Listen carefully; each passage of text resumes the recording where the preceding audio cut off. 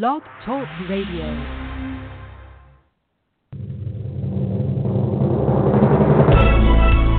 This is All About Wine on Blog Talk Radio, the talk show dedicated to the wine industry since 2009, featuring winemaker, cellar master, vineyardist, and tasting expert, Ron. Basically what we're trying to do on this program is just trying to educate people and trying to make wine less confusing and more friendly. From coast to coast and around the world. You know, we really have had some neat people on the program. I love that. Call our guest line at any time during the live show at area code 646-727-3235, and let's talk about wine.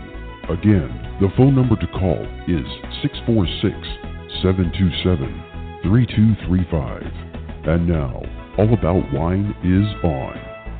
Here's Ron. Oh, yeah. Hey. All right. They're cheering because Mike is back. Mike is back. I'm cheering. Yay, Mike's with us again. Hi. Yes. Went to nowhere. Yeah. But good show last week. It was enjoyable and a good guest, of course. And thank you very much again. And I did update the links on the show page because there was some discussion about that. But they do point to her Christy. Her page. Yeah, her page and information. So you get more on that. And it's also on the website, allaboutwinebtr.com. And so, Facebook, that's very good. Thank you. Yeah. Good. Well, thank you. Yeah, I was going to be sure that you got those posted up there because, especially on Facebook, Engineer tried to put them up there, and she had problems popping them up on their Facebook page. And so I'm glad you got them posted on there. Yeah, still doing work behind the scenes. Yes, it's always good. That's always what we can look at you on, except for losing the jazz. Speaking of the Facebook page, if y'all go to facebook.com, I don't know if it's all about wine BTR, the facebook.com/ all about wine BTR. I'm not sure if it follows that way, but if you look us up on Facebook, you'll see some posts and show announcements, links and things. And I just like it when I see, our followers like posts or share them or, little links and things. And it lets us know that things are, being seen and there's interaction there. And I noticed, what was the last one that she's been on there quite a bit? Lisa from Simple Sojourner, I believe. SimpleSojourner.com. So she's been locking a bunch of our stuff on there, and I really appreciate that. Thank you very much. So Lisa was a guest a year ago. I remember. And a year and a half ago. I can't remember. Time gets away from us, so it's hard to remember. But she. I noticed that too. And you're absolutely right. It's always nice to see people follow us on that and comments and things. She was on June 2nd. Oh my gosh, June 2nd of 2016. 16. Oh my gosh! Really? What? Oh. How long ago was this? My God. Oh, I thought you were going to say 17. It's late. Yeah, I was like, it hasn't even been a year. It's been almost been that. Wow, that is a long time. 2.5 years. 2.5 years. Jeez. Yeah. She stopped at the winery, I guess. Yes. Before her appearance on here. Yeah. Yeah, wow. That's why I met the winery. Oh my God! Just looked at yeah. Yeah, that is odd. That is so odd. Okay. That's crazy. Gee, 2.5 years ago. Well, I'm glad to know that she's still out there. I mean, Wow, that's odd. Well, anyway, thank you for tuning in and for liking stuff on the page. I really appreciate it. And anybody who wants to check out her website, go to simplesojourner.com. It's a travel blog, and she said 98% of the pics on her blog are her own taking. So it's pretty cool. It's some nice pictures too. I do. I check her blog every once in a while. Just flip over to it. I have it on a favorite, and I'll be thumbing through and looking at my favorites and go, oh, I haven't looked at her in a while. So I go over and I read and catch up. But there are some nice pictures on there. Some really, really beautiful shots that she's taken. Kind of check if she's still keeping up with it, but I think at least the last thing I'm seeing on it was from 2017, maybe. Yeah, that's been a while. But, every time I go back to it now, it's some older stuff on there. But well, good to know that she's still following us. Yeah. So awesome.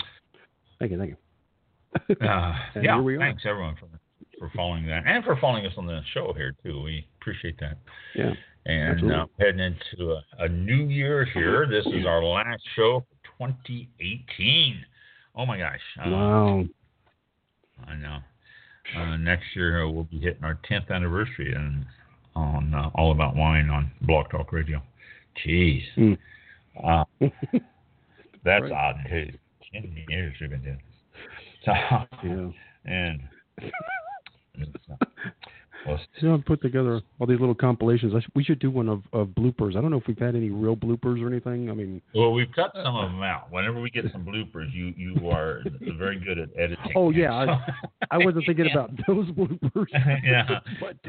We've had our share of bloopers that you've edited through into the no man's land. That is that's a total different type. Yeah, totally different category. Yes, those are ones that should not be aired to begin with. But I mean the other types of there haven't really been any like other type of bloopers. It's just me not pronouncing names right, and I'm very good at that. So I'm gonna do that again tonight too, because I'm gonna talk about champagne. I'm gonna be not pronouncing some of those right too. So not pronouncing some of those.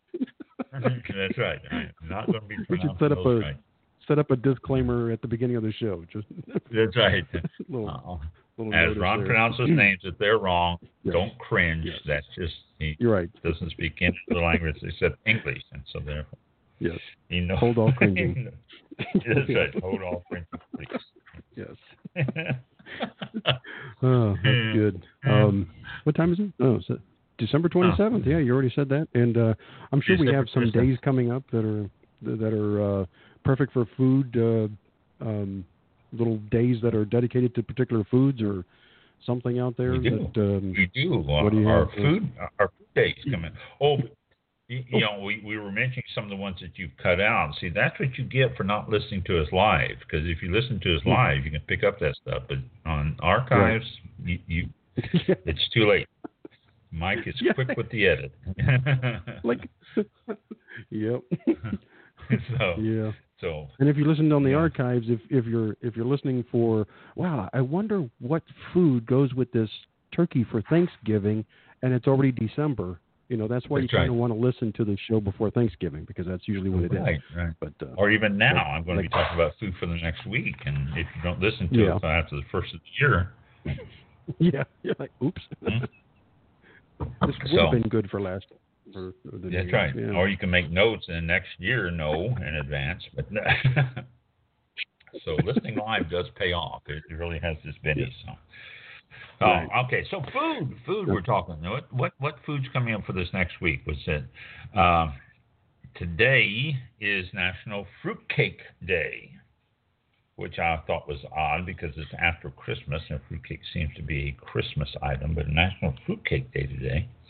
Tomorrow, a good day for everyone, National Box of Chocolates Day.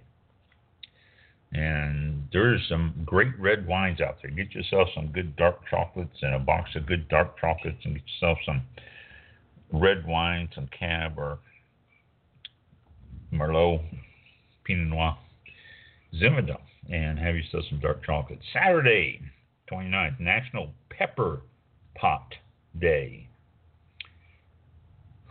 Pepper pot. And also National Get on the Scales Day. So grab yourself a glass of wine and step on the scales. You will probably, most of us need that drink of wine after you sit on the scales. Sunday, National Bacon Day. That's something we can all get behind there.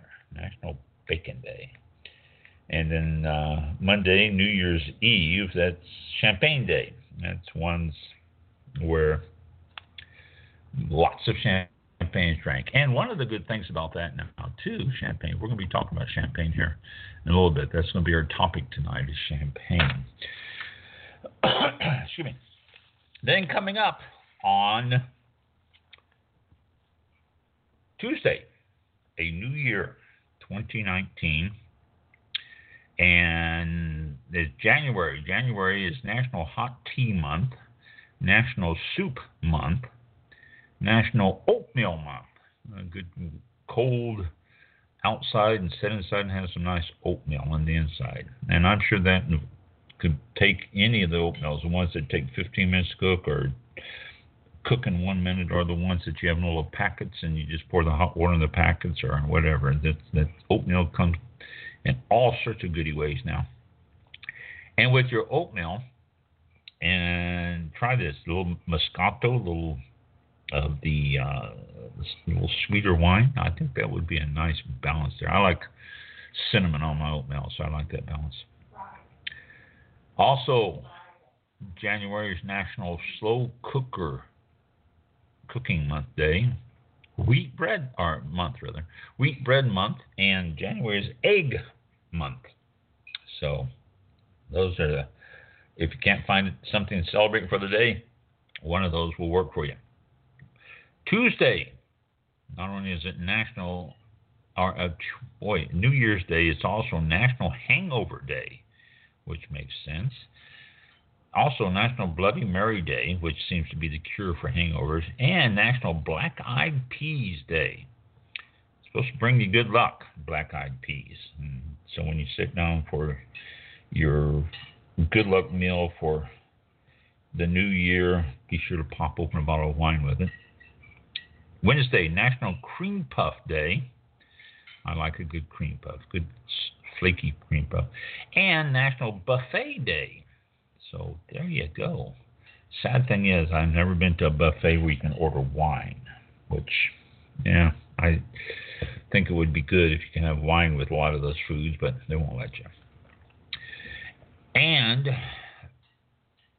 Fruitcake Toss Day comes up next Thursday. So if you haven't ate your fruitcake from National Fruitcake Day, then it's time to toss it next Thursday. And then next Thursday is also National Chocolate Covered Cherry Day.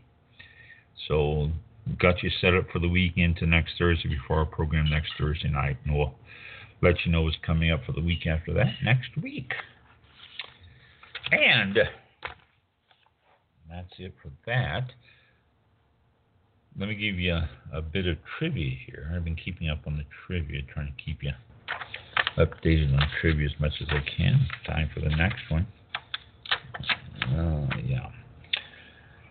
Need a great way to kick off a summertime dinner party. That's a little odd time of year to tell you this. How about a crisp, bubbly version of a sea breeze? Chilled 6 tall glasses and add a few ice cubes. In a large pitcher, combine 3 cups of grapefruit with 3 cups of cold cranberry juice. And if you like to make it sweeter, add a little less grapefruit juice, a little more cranberry. Add a bottle of very cold sparkling wine to the juices. Stir gently, pour into the glasses, and serve immediately with a lime or orange wedge and a sprig of fresh mint. And so those are a sea breeze, a summer. But, again, since we've got the new year coming up here next Tuesday, or, well, New Year's Eve, next Monday evening, that might be a good little extra treat for everyone there. And champagne. I was thinking, well, since it is the new year, I thought it would be a good time to talk about champagne and cava and prosecco and all the ones out there that we tend to enjoy in the bubbly. And I've been telling you over and over throughout the year here, it's champagne and a bubbly is not just for the special occasions, not just for the holidays, not just for New Year's Eve. You can enjoy it all the time. Continue to tell you that. Pop open a bottle anytime. But it seems to be that most of them are popped open this coming Monday evening on New Year's Eve. Celebrate with a glass of champagne and a loved one and friends. And that is always a fun time, and time that people use the champagne more than anything. But speaking of it, wrong one here. There is Whispering Oaks. Whispering Oaks is having their New Year's Eve celebration. Whispering Oaks is located in Florida, up in Oxford, Florida, and they're having a New Year's Eve celebration, dinner, meal, everything. And it's a party. Due to circumstances around their control, they've had to change the original New Year's Eve plan and are so excited to celebrate New Year's Eve with you. So they're going to have a band, they're going to have an evening of food, they're going to have their wine, they're going to have music, they're going to have friends, live music until 10 p.m. With an early New Year's Eve toast to close the night at 10. You can contact them. It's $60 per person, includes the tax and gratuity not included. Reservations are available at winesofFlorida.com/steak-night, and it includes a drink of wine or beer, 3-course meal selection of either 10-ounce beef fillet, 14-ounce ribeye, or herb-grilled jumbo shrimp. The choices of all sorts of desserts, wine giveaways throughout the night, and celebrate the New Year's coming in. So they will have that coming up on Monday evening. So something to look forward to. Get a hold of Whispering Oaks Winery in Oxnard. I keep saying Oxnard. It's not Oxnard. It's Oxford, Florida. So let's see. And I think that's the only winery that I've heard from this past couple of weeks. So since we're talking about New Year's Eve, champagne is a sparkling wine, or in the EU countries, legally only that sparkling wine which comes from the Champagne region of France. We've talked about the significance of that. Where EU or European Union, EU law applies, the alcoholic drink is produced from grapes grown in the Champagne region of France, and by following rules that demand, among lots of other things, a secondary fermentation of the wine in the bottle to create carbonation. And it also requires specific vineyard practices, sourcing of the grapes exclusively from specific parcels in the Champagne appellation, and specific pressing regimes unique to that region. So there's a lot of rules and regulations on this champagne. They're pretty tight about this. A lot of countries use the term champagne as a generic term, which pretty much is illegal. You're only supposed to use champagne if you're from the Champagne region of France, and they're pretty strict on the controls of that. Grapes used: Pinot Noir, and Chardonnay. And that's almost all of the champagnes are made from those three basic grapes. Chardonnay is used for almost all sparkling wines, just about everywhere, it seems like. You can use, which is legal, a Pinot Blanc, a Pinot Gris, an Arbane, and a Petit Meslier. I think it's pronounced Meslier. And certain appellation rules specifically are designated certain plots that you can use for the production of champagne and all that. Again, a pretty strict ruling on the Champagne region itself. The champagne became associated with royalty in the 17th, 18th, and 19th centuries, which led manufacturers to make efforts to associate their champagnes with nobility and royalty through their advertising and their packaging and everything else. Middle class started to pick up on it. They figured, if the royalty can have it, then we should be able to. And so champagne houses started to advertise and started to try to sell it to more of the middle class. Little origins of Champagne. Now, this is what's interesting. Is that still wines from the Champagne region were known before the medieval times. So it's been around for a long time, the Champagne region of wines there. Romans were the first to plant vineyards in the area, northeastern area of France, with that being tentatively cultivated by the 5th century.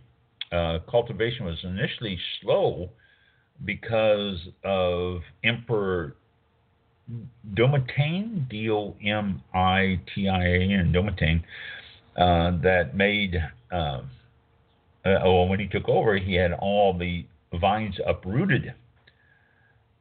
But then when Emperor Probus, who was the son of a gardener, got power, he rescinded the edict, and a temple to Bacchus, the god of the grape and god of wine, was erected when he was in. And it started to produce, the Champagne region started to produce a red wine, just a light red fruity wine that was completely different than the heavier Italian brews that were often fortified and with resin and herbs and stuff to make it a stronger drink. Churches owned a lot of the vineyards, and the monks produced wine for the sacrament of Eucharist, and French kings were anointed in Reims, the Champagne region right there, and it all part of their coronation festival. But they were still, the Champagne region was still trying to become equal to the Burgundy region, to the south. But the climate was not conducive of making good red wines. They were usually a lot lighter, fruitier, not full-bodied like in the Burgundy region. And grapes would struggle to ripen, which produced higher levels of acidity and low sugar levels. And again, just a lighter, thinner wine than what the Burgundy region was. So, contrary to popular legend and popular belief, and this is what I found interesting, Dom Perignon did not invent sparkling wines. And I've always heard that Dom Perignon was the one that stepped in there, and he, this is the lineage of even the bottle with his name on it, and that, this monk was the one that did it. Dom Perignon did not. Though he did make some important contributions to the production and quality of both still wine and sparkling wines. The oldest recorded sparkling wine is Blanquette de Limoux,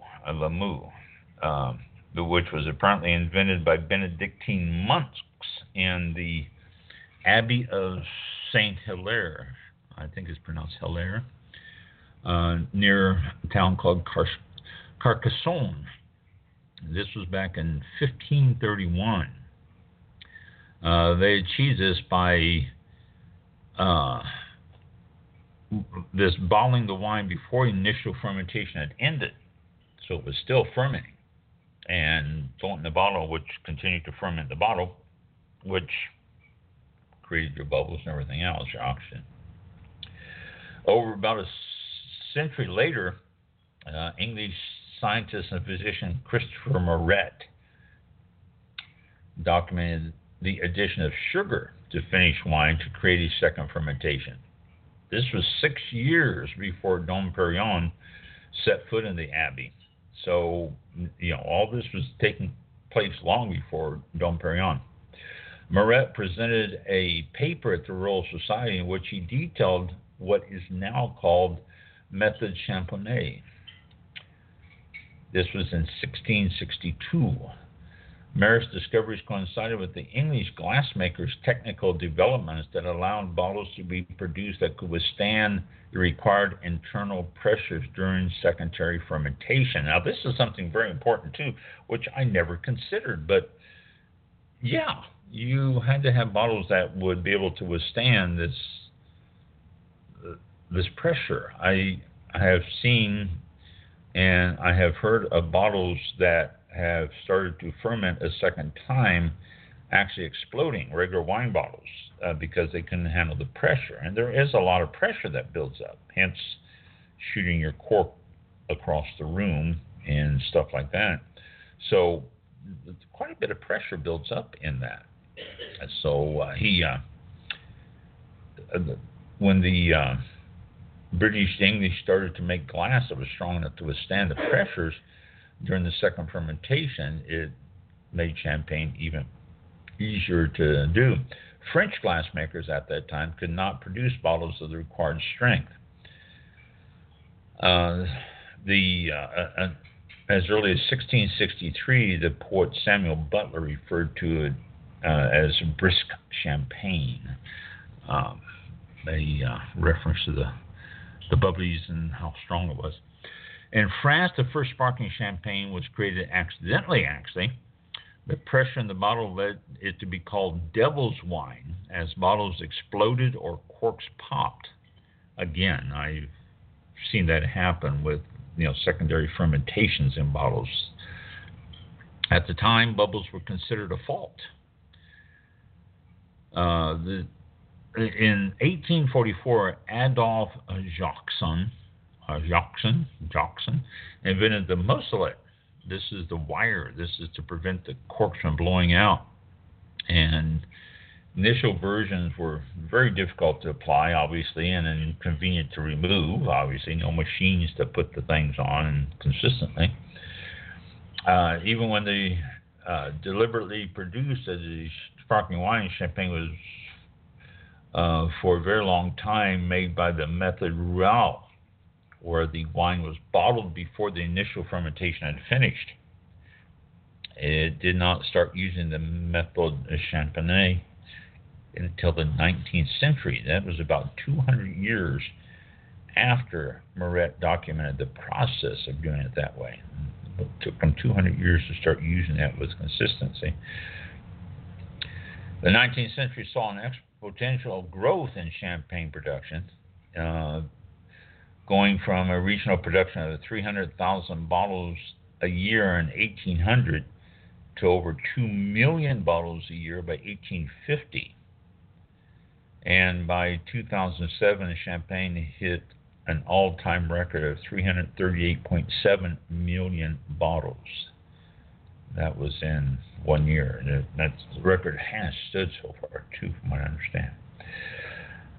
The 19th century champagne was noticeably sweeter than the champagnes of today. The trends toward drier champagne began when Pierre Jouet decided not to sweeten his 1946 vintage before exporting it to London. The designation Brut, B-R-U-T, Brut champagne was created for the British Isles in 1876.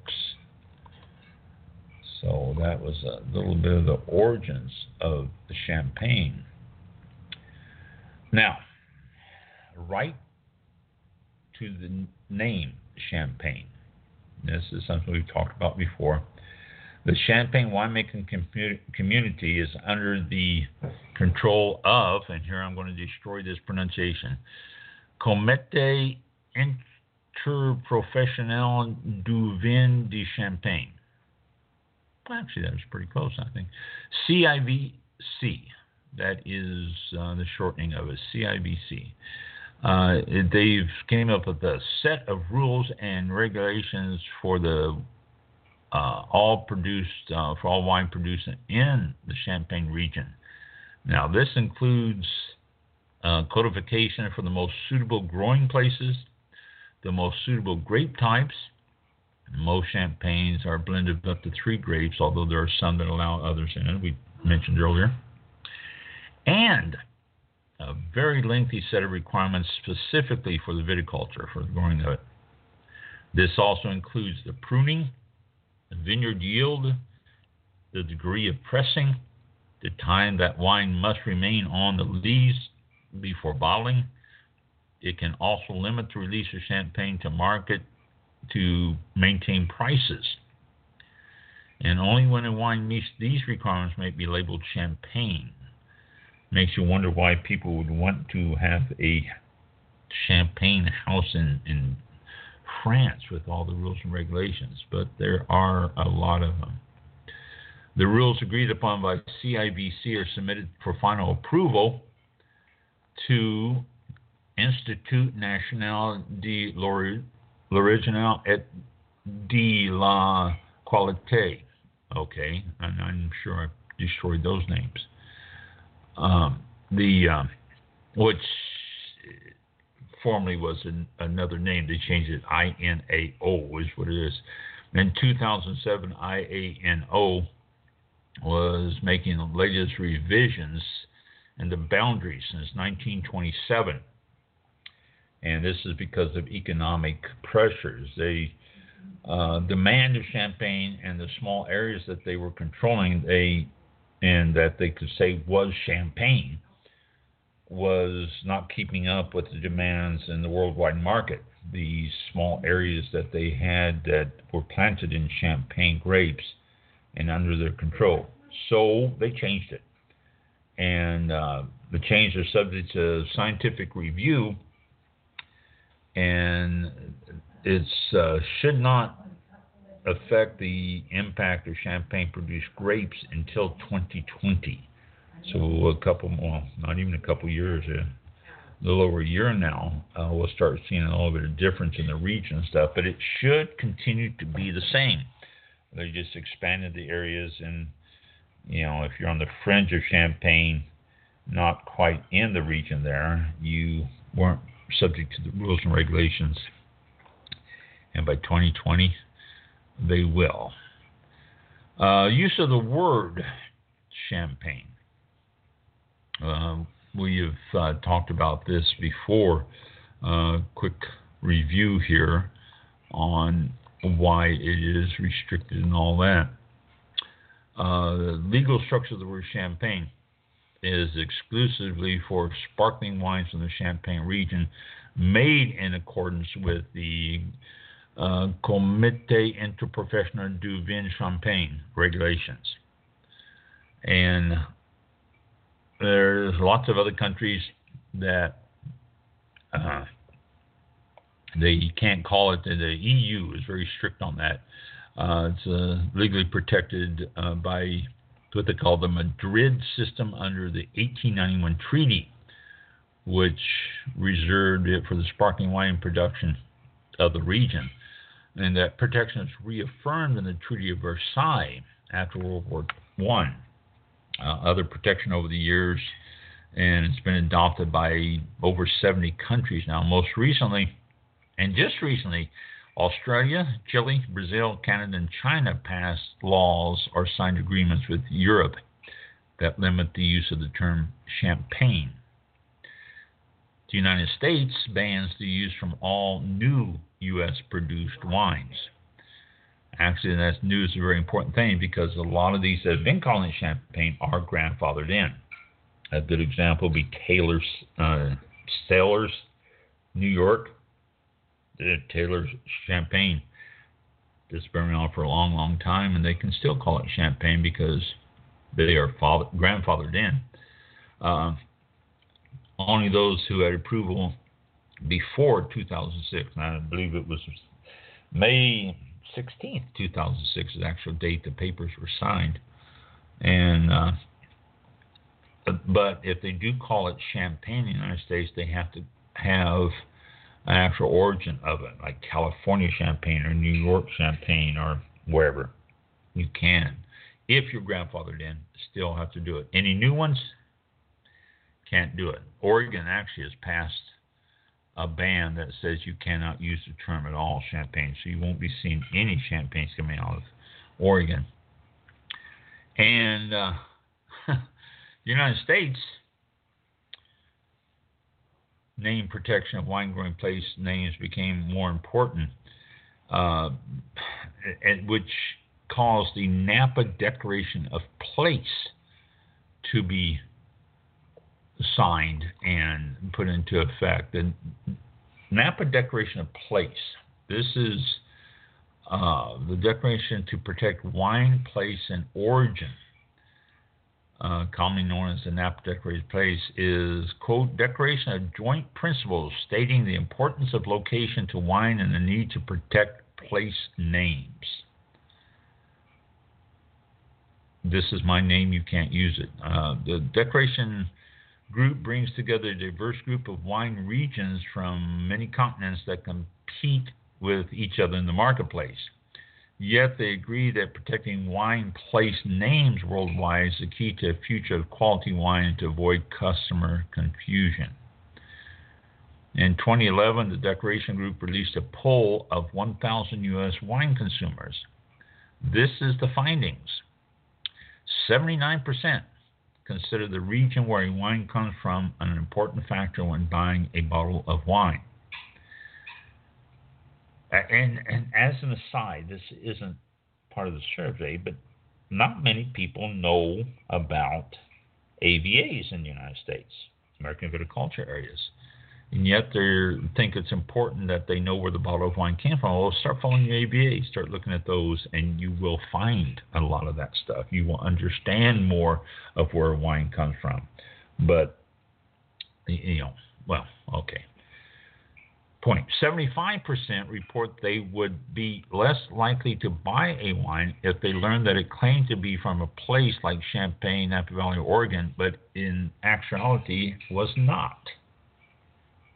That makes sense. Point. 84% think that the region a wine comes from is extremely important in determining its quality. Again, let's go back to the AVAs, people. Start learning your AVAs. Point. 96% say that the consumers deserve to know that the location where the wine grapes are grown is accurately stated on wine labels. Again, AVA. And last point, 98% support establishing worldwide standards for all winemakers that will require that they accurately state the location where the wine grapes are grown on wine labels. And they pretty much do that. A winery in Florida, if they shipped in containers of Cabernet Sauvignon from California, they can label it as California Cabernet Sauvignon. They can't call it Florida Cabernet Sauvignon because obviously it's not there, but they can't call it California Cabernet Sauvignon, which doesn't tell you a whole lot because there are areas in California that are just as dry and, they grow grapes in areas about like that of Florida. But if it comes from California, they can actually put that on the label. Support for wine growing place name protection had been growing for a long time, and it's also being picked up by names in food. Now, I mentioned this before too, and I just ran across an article that we talked about of place designation for food, and I was going to follow up, and I tried to find some more information on that, and I could not find something that was up to date. Most articles I found were older and just nothing new. But an open letter on October 19, 2011, signed by a group of chefs and sommeliers leading to the support and truth of wine labeling, and these chefs were big name restaurant owners from around the globe. And the declaration was signed in July 2005 by 5 United States growing regions and 3 European Union wine growing regions. Napa Valley, Washington, Oregon, Walla Walla Valley, and Willamette Valley, along with the Champaign region, Oporto, the region where port wine is produced, and Jerez, the region where sherry is produced. So these were all part of it. Now, they were later joined by Sonoma County, Paso Robles, Chianti Classico, Tokay, Australian states of Victoria and Western Australia, and then Rioja and Long Island added their signatures, and then it continued Santa Barbara, Bordeaux, Chablis, and and it's been ongoing and being signed by others continuously who want to join the name of place, declaration of place, actually. The text of the declaration of place, and it's very short, actually. Whereas it is generally acknowledged that there are a handful of truly extraordinary places on earth in which great wine is constantly produced, the names of these places are printed on labels side by side with the names of the producers to identify the origin of the wine. Whereas wine, more than any other beverage, is valued based on its association to its place of origin, and with good reason.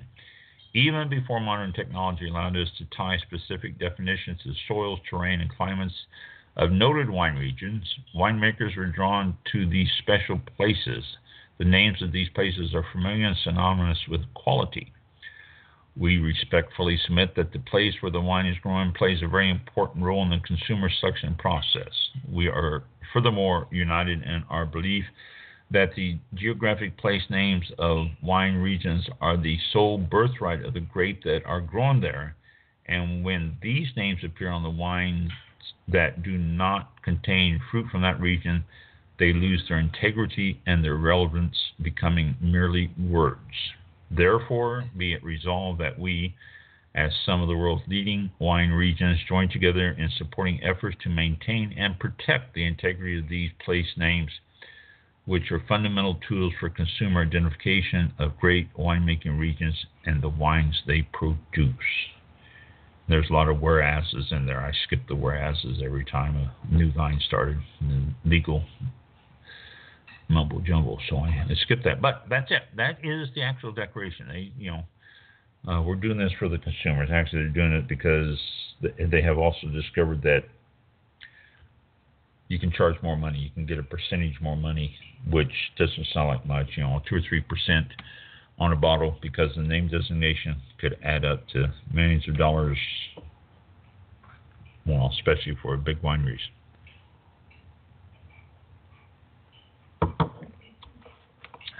Sipping on a little bit of Merlot tonight. It's a light, fruity Merlot. Excuse me.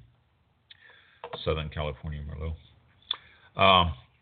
So, name designation, declaration. Actually, they don't call it name designation, they call it declaration on place. And that is oh crap, I lost my place here. That is a declaration on place. And, but,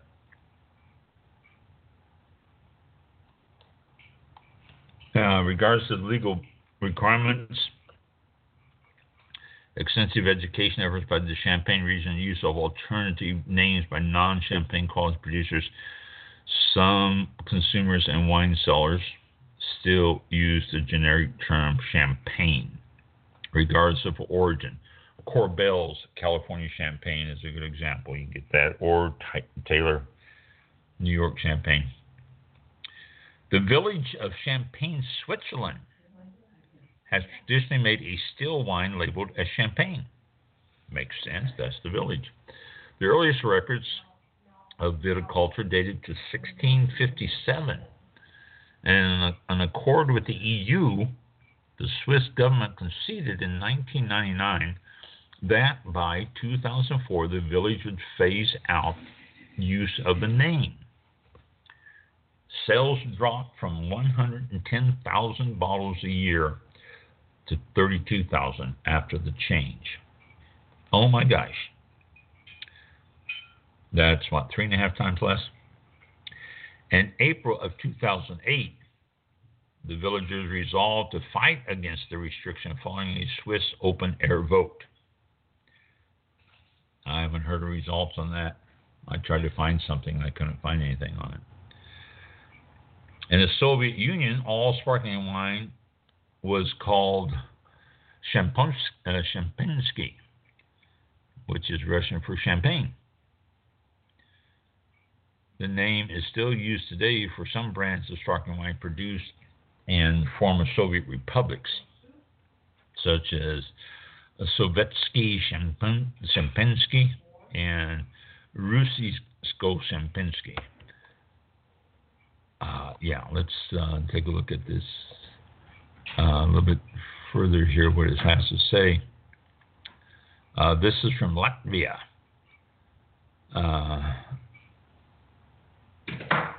And it's they've been doing it for a little over 100, about 120 years, 130 years. It's a generic sparkling wine produced in the Soviet Union, and it has been produced for many years in state-run initiatives. It's a blend of Aligate and Chardonnay grapes. I think it's Aligate. The Soviet Union dissolved, and private corporations in Belarus, Russia, Moldova, and Ukraine purchased the rights to use Soviet champagne as a brand name and began manufacturing it once again. Soviet champagne is still being produced today by these private companies using the original generic title as a brand name. So you can actually get yourself a Soviet champagne if you can find one. I don't even know if they shipped here to the States. It doesn't say. The Russian Tsar Pavel I first brought together Crimean vines and French master champagne makers, but it was a Russian aristocrat, Prince Golstin, who established the first successful Russian sparkling wine. And it was so successful that in 1900 Paris World Fair, the Nouvelle Svet champagne defeated all the French entries to claim the internationally coveted Grand Prize de Champagne. So back in 1900, the Russian champagnes did what America did in the great contest of '74. Under European law, or EU law, as well as treaties accepted by most nations, sparkling wines produced outside the Champagne region cannot be called champagne. We just talked about that. Hungary, which originally produced Sovietsky Shempensky, today produces the beverage under the name Sovietsky Igristi, a name that has also been used by some of the Soviet producers. I don't know what Igristi means. Does it tell me? No, it doesn't tell me. Other brands in the areas and all that are still around. And in January 2016, the Ukrainian producer announced the renaming of the brand to Sovietsky Shempensky to comply with the decommunization laws. This is the decommunization laws. A formal decommunization process started in Ukraine after laws were approved, which, among other acts, outlawed communist symbols. So, there you go. You can always look up more stuff. Russian wine, sparkling wine, stuff like that. We'll have more information on that stuff if you are interested. And, let's see, production. This is the classic, the traditional method in which champagne is produced is méthode champagne. After primary fermentation and bottling, a second alcoholic fermentation occurs in the bottle. This is the second fermentation is induced by adding several grams of yeast and rock sugar to the bottle. Although each brand has their own secrets, how much and all that other good stuff. According to the appellation, the origin is controlling, a minimum of 1.5 years is required to develop all the flavors. So it has to be in the bottle for 1.5 years. For years, or 1.5 years, if the harvest is exceptional, they can rule it as a single harvest or a single vintage and not blend it. And this means that it's a very good year, but then they have to mature it for at least 3 years before they can release it.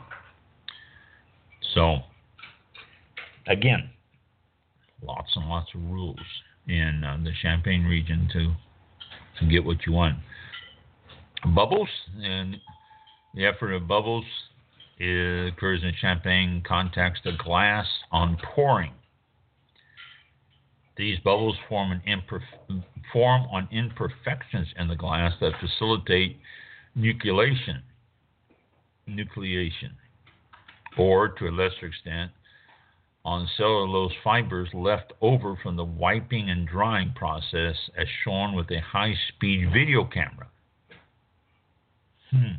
However, after the initial rust, these naturally occurring imperfections are typically too small to consistently act as nucleation points, as the surface tension of the liquid smooths out these minute irregularities. The nucleation sites that act as a source for the ongoing effervescence are typically done with acid, a laser or glass etching tool to provide for the continuous bubbles. Dom Perignon was originally charged by his superiors at the Abbey to get rid of bubbles, since the pressure in the bottles caused many of them to burst in the cellar. As sparkling wine production increased in the early 18th century, cellar workers had to wear a heavy iron mask to prevent injury from spontaneously bursting bottles.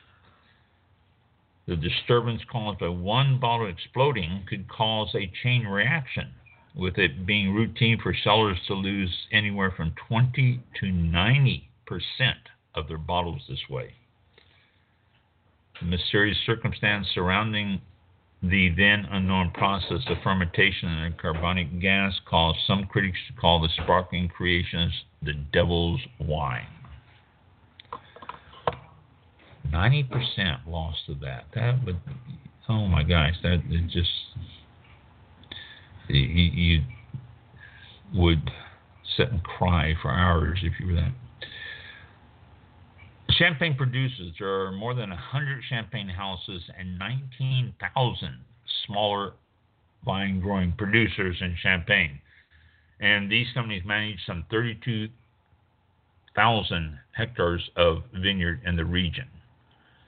And they have, actually, the labels on the bottom of champagne bottles from Champagne have significance on the names that they grow on it. It's either a grower champagne or cooperative, or all that.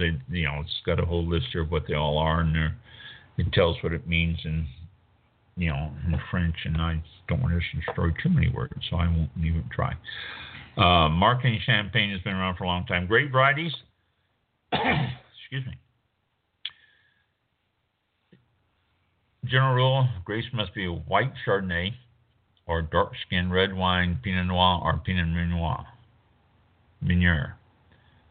Pinot Noir or Pinot Meunier, which, due to gentle pressing of the grapes and absence of skin, yields the white wine base. Rosés are made from a blend of all three grapes also. Blanc de Blanc means white from whites. Champagne are made from 100% Chardonnay. Blanc de Noir, whites from black. It's made solely from Pinot Noir or Pinot Meunier, or a mix of the two. So if you read those on the bottles, you can understand what those are a little bit more. The 2010 version of the appellation for Champagne lists 7 varieties of grapes that can be used. Arbein, Chardonnay, Petit Meslier, Pinot Blanc, Pinot Gris, Pinot Meunier, and Pinot Noir. There is less than 0.02% total vineyard planting of Arbein, Petit Meslier, and Pinot Blanc. So those aren't found a whole lot in your different champagnes. Here we go. The Gamay vines of the region were scheduled to be uprooted by 1942, but due to World War II, that was postponed until 1962, and that variety is no longer allowed in Champagne. So Gamay is not being used in Champagne at all. They've uprooted all those and the new plantings. Most champagnes today are non-vintage, are blended. A Cuvée de Prestige is a proprietary blend wine, usually a champagne, that is considered to be top of the producer's range. So you will find, Moet Chandon, Dom Perignon, different ones that are a proprietary blend. Blanc de Noir, white from blacks. As I told you, Blanc de Blanc, white from white. Rosé champagnes are pink champagnes was cheap, but now they've become, quite the trend and very expensive. The sweetness level in champagnes, the ripeness of the grapes, and the amount of sugar added after the second fermentation or dosage varies and will affect the amount of sugar remaining in the champagne when bottled for sale, and hence the sweetness of the finished wine. Wines labeled Brut Zero are more common among smaller producers. They have no added sugar and will usually be very dry with less than 3 grams of residual sugar per liter in the finished wine. The following terms are used to describe the sweetness on the bottle. Okay, Extra Brut. This is less than 6 grams of residual sugar per liter. Okay. And grams per liter is hard for us Americans to grasp. That's not much. Very little. 6 grams is very little. It doesn't, it's amazing how small that is. Brut, less than 12 grams per liter. Extra Dry, which is sweeter than Brut. Extra Dry, between 12 and 17 grams. Excuse me. Sec, between 17 and 32 grams. Demi-sec, between 32 and 50 grams. And Doux, D-O-U-X, 50 grams. So if you're looking for a sweet champagne, get a demi-sec or a Doux. Don't get the Brut or Extra Brut. Those things are going to be drier. And the most common style you're going to find today is Brut. It was much sweeter than it was today. There was a term used for the British, and it was actually used as a dessert wine after a meal, more than a table wine, except in Britain where they drank it with a meal. At this time, champagne sweetness was instead referred to by destination country. So, knowing where the destination was, they made the wines sweeter or less sweet. The driest English is close to our contemporary taste. American tastes tend to be a lot more sweet. French taste even more, and Russian is extremely sweet. Between 200 and 300 grams per liter, which, oh my gosh, very sweet wines. Champagne bottles, again, they were made to handle the pressure inside it. They come in all sorts of sizes and everything. You can get champagne bottles that are as big as 12 liters and as small as the 375. I've seen some 375 liters. Champagne corks, lower section will be coming in contact with, so that is actually the quality end of the cork, put in by squeezing the cork and popping it in the bottle. The longer it's been in the bottle, the less it will return to a cylinder size. It is not just straight. It goes from the bottom and opens up slowly. And as you're opening up champagne bottles, throw yourself a towel or something over the head of it so you will not have the things explode all over you. Open it up very slowly with your thumb on either side of it, the cork, and slowly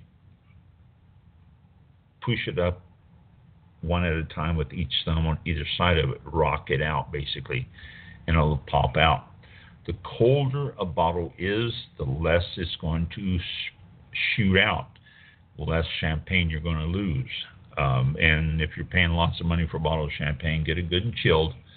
before you open it, because you don't want to spray champagne all over the place and lose all that. When you, if you want champagne that's going to spray, or if you're doing it to, show off or something, then open up a warm bottle. Warm bottle also will shoot the cork all over, so be careful where you're aiming that. It will shoot the cork. But not only do you have champagne out there and all the rules and everything that apply to champagne, but you also have lots of others. Cava, the Spanish, what they call their sparkling wines, Cava. You have Prosecco, which is the French term for sparkling wines. Since you can't call champagne in anywhere except the Champagne region of France, all the areas around it call it Crémette. And you can pick up some very nice sparkling wines from other regions around there that are not champagne. Look for the Crémette names on the bottles. C-R-E with a little mark above the E, M-A-N-T, Crémette. German Sekt, S-E-K-T, is their sparkling wines. You can look for Spumante in Italy. That's what they usually refer to their sparkling wines. Everybody refer to Spumante. And, I mentioned Russian sparkling wines. Also, South African uses Cap Classique. So there's lots of them out there. Lots of great sparkling wines. And, this coming Monday evening is New Year's Eve. You'll be popping open ones. Get some that you enjoy. Try different ones. And it's not, again, just for the holidays. Champagne is good. Our sparkling wines, or cavas, or whatever you want to use and call them, are good all the time. So there's always something that you can enjoy with that. And that's it. Have yourself a wonderful, happy, and safe New Year, and we're done for the night. Wow. And I didn't realize champagne went back that far. I didn't either. I really didn't. It has a lot of history. It does. You always hear about Dom Perignon, the inventor of champagne. He didn't invent it; he perfected it.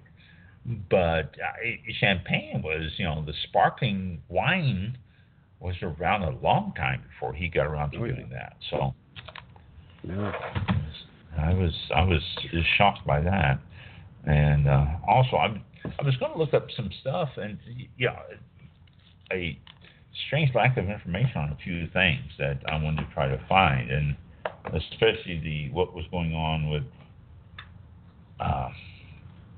some of the areas that are that used to call it Champagne, like the town of Champagne and stuff like that, and couldn't find much information. So I don't know. I guess that's the way it goes. So I guess that will end 2018. Yeah, 2018. We'll be back next in January. January the 3rd, it looks like, is next Thursday, and 7 p.m. is the time, Eastern time. And thank you, everybody, for joining us tonight and for this past year and the years before that. Really appreciate that and all your support and everything. And we'll see you all. Be safe. Definitely. Monday night, Tuesday, and of course the weekends. But definitely because there's going to be a lot of partying going on. I don't know if it's going to be that much because it's on a weekday, but everybody has it off anyway. Most people. Everybody has off. Tuesdays. So, but the weather too. Oh my gosh, the weather across the country is moving around. That might really slow people down. On some of the partying too. Yep. I don't know. Maybe they'll stay in. Maybe they'll stay inside. Party That's inside. It. Don't go out on the road for sure. Party inside. Don't go out on the roads, and then that way you're going to be safe. So. That's right. Definitely. Be responsible. Yep. Yes. Another day. We'll.